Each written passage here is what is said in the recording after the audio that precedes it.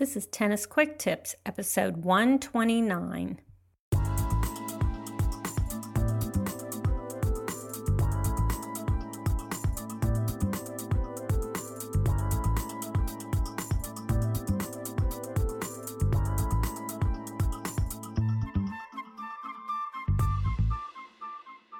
Hey, this is Kim from TennisFixation.com. I'm your host for the Tennis Quick Tips podcast.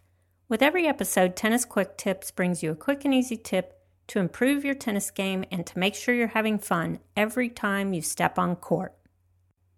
If you've been shopping for tennis shoes lately, then you already know there are tons of options out there. New manufacturers are getting into the court shoe game pretty frequently these days. I myself was just out shopping this week at my local tennis retailer, and while I went in to buy some overwrap for the grip of my racket, the next thing I knew, I had been lured into the shoe department by all of the pretty colors and the fancy designs. So is it time to buy new tennis shoes? While I was able to escape that trip to the store without buying another pair, believe me, it's something I am thinking about. Do you need more than one pair of tennis shoes? And just which tennis shoes should you buy anyway? Since your shoes are the only thing that come between you and the court surface, hopefully, they are a pretty important piece of tennis gear. So in this episode, let's talk about tennis shoes, why they're important, what the parts of the tennis shoe are, what the different tennis shoe types are, and how do you know when it's time to buy a new pair? So to start with, why is it important to wear tennis shoes? And specifically, I mean, why is it important to wear court shoes? I often see players wearing running shoes, and I'll bet a lot of you do too. And if you're one of those players who feels most comfortable playing tennis in running shoes, I certainly do not have a problem with that. I think you should play in whatever makes you feel like you're playing your best tennis, and if it happens to be running shoes that make you happy, then that's what you should wear. But for the vast majority of us, it's pretty important to wear court shoes. That is, to wear shoes that are specifically designed for tennis. That's because these shoes are made to give you the support, the cushioning, and most important, the traction that you need on a tennis court. We all know that tennis requires not just a lot of running around, but it requires that you make quick starts and stops. It requires a lot of lateral movement. And so tennis shoes are made to provide you with exactly the type of support and cushioning that you need in these situations.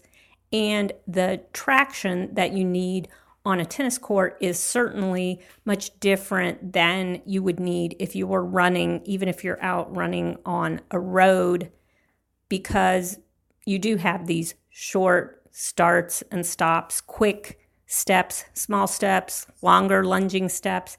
And so a tennis shoe is really made to provide you with the best possible shoe for those special situations. Now, tennis shoes, just like any fitness shoe, have a lot of parts to them. There is a lot of lingo that surrounds tennis shoe anatomy, but I don't think we need to know every bit of that lingo to make good decisions about tennis shoes. There are two things that I do think you need to know, two terms that you need to know that you may not already be familiar with.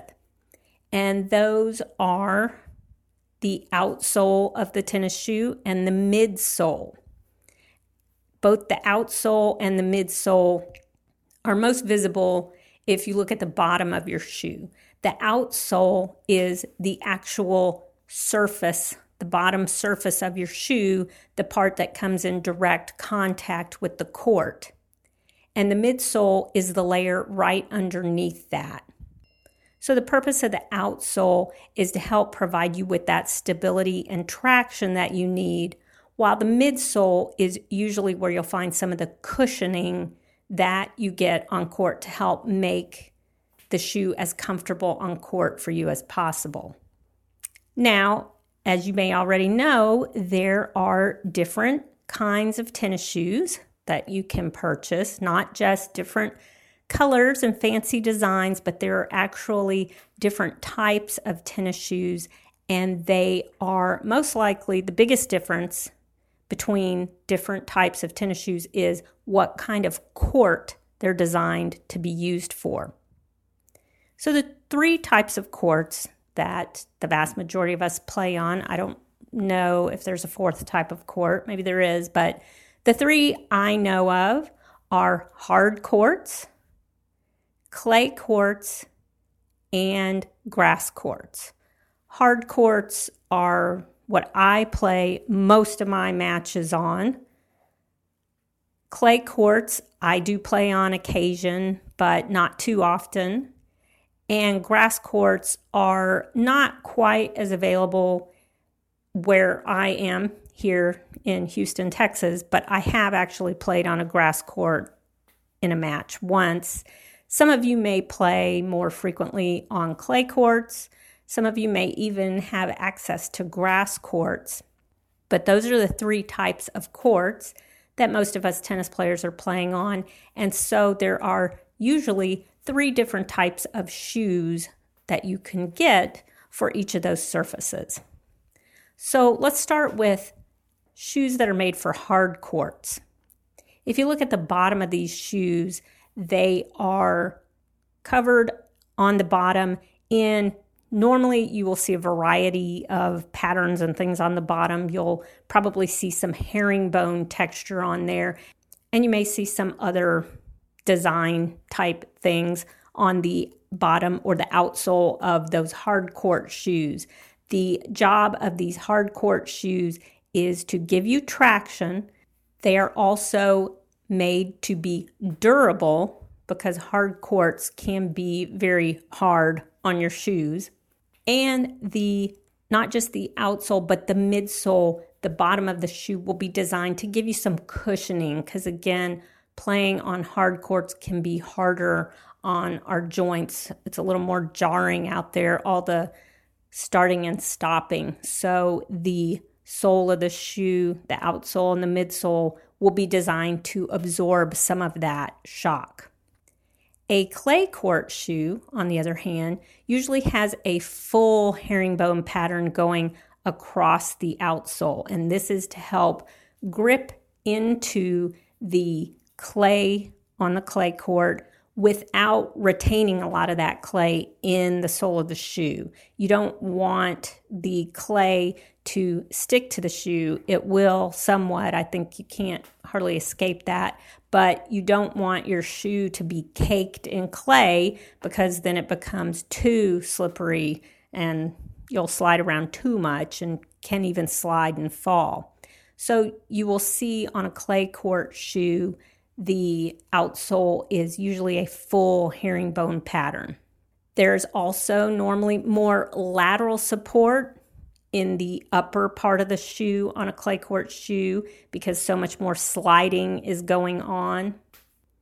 And believe it or not, the upper part of the shoe is usually a little bit tighter and normally is not a mesh type fabric because it helps keep the clay from getting inside the shoe.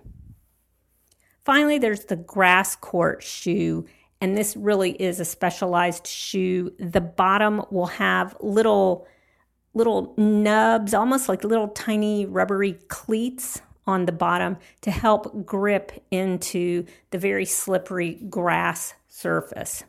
And this shoe is only for using on grass courts. You can't really use this on hard courts or clay courts. Now, of these three types of shoes, the hard court shoe can pretty much be used on any of the three surfaces, on hard courts, clay courts, or grass courts. It may not perform for you quite as well on a clay court, or certainly it won't perform as well on a grass court, but it will be more than adequate. So if you have a club where there are hard courts and clay courts available, and you're never quite sure what you're going to be playing on, getting a hard court shoe is probably a good idea for you. That way you know that whether you play on hard courts or clay courts, you'll have a good shoe. So how often should you be buying new shoes? How do you know when it's time to replace your tennis shoes?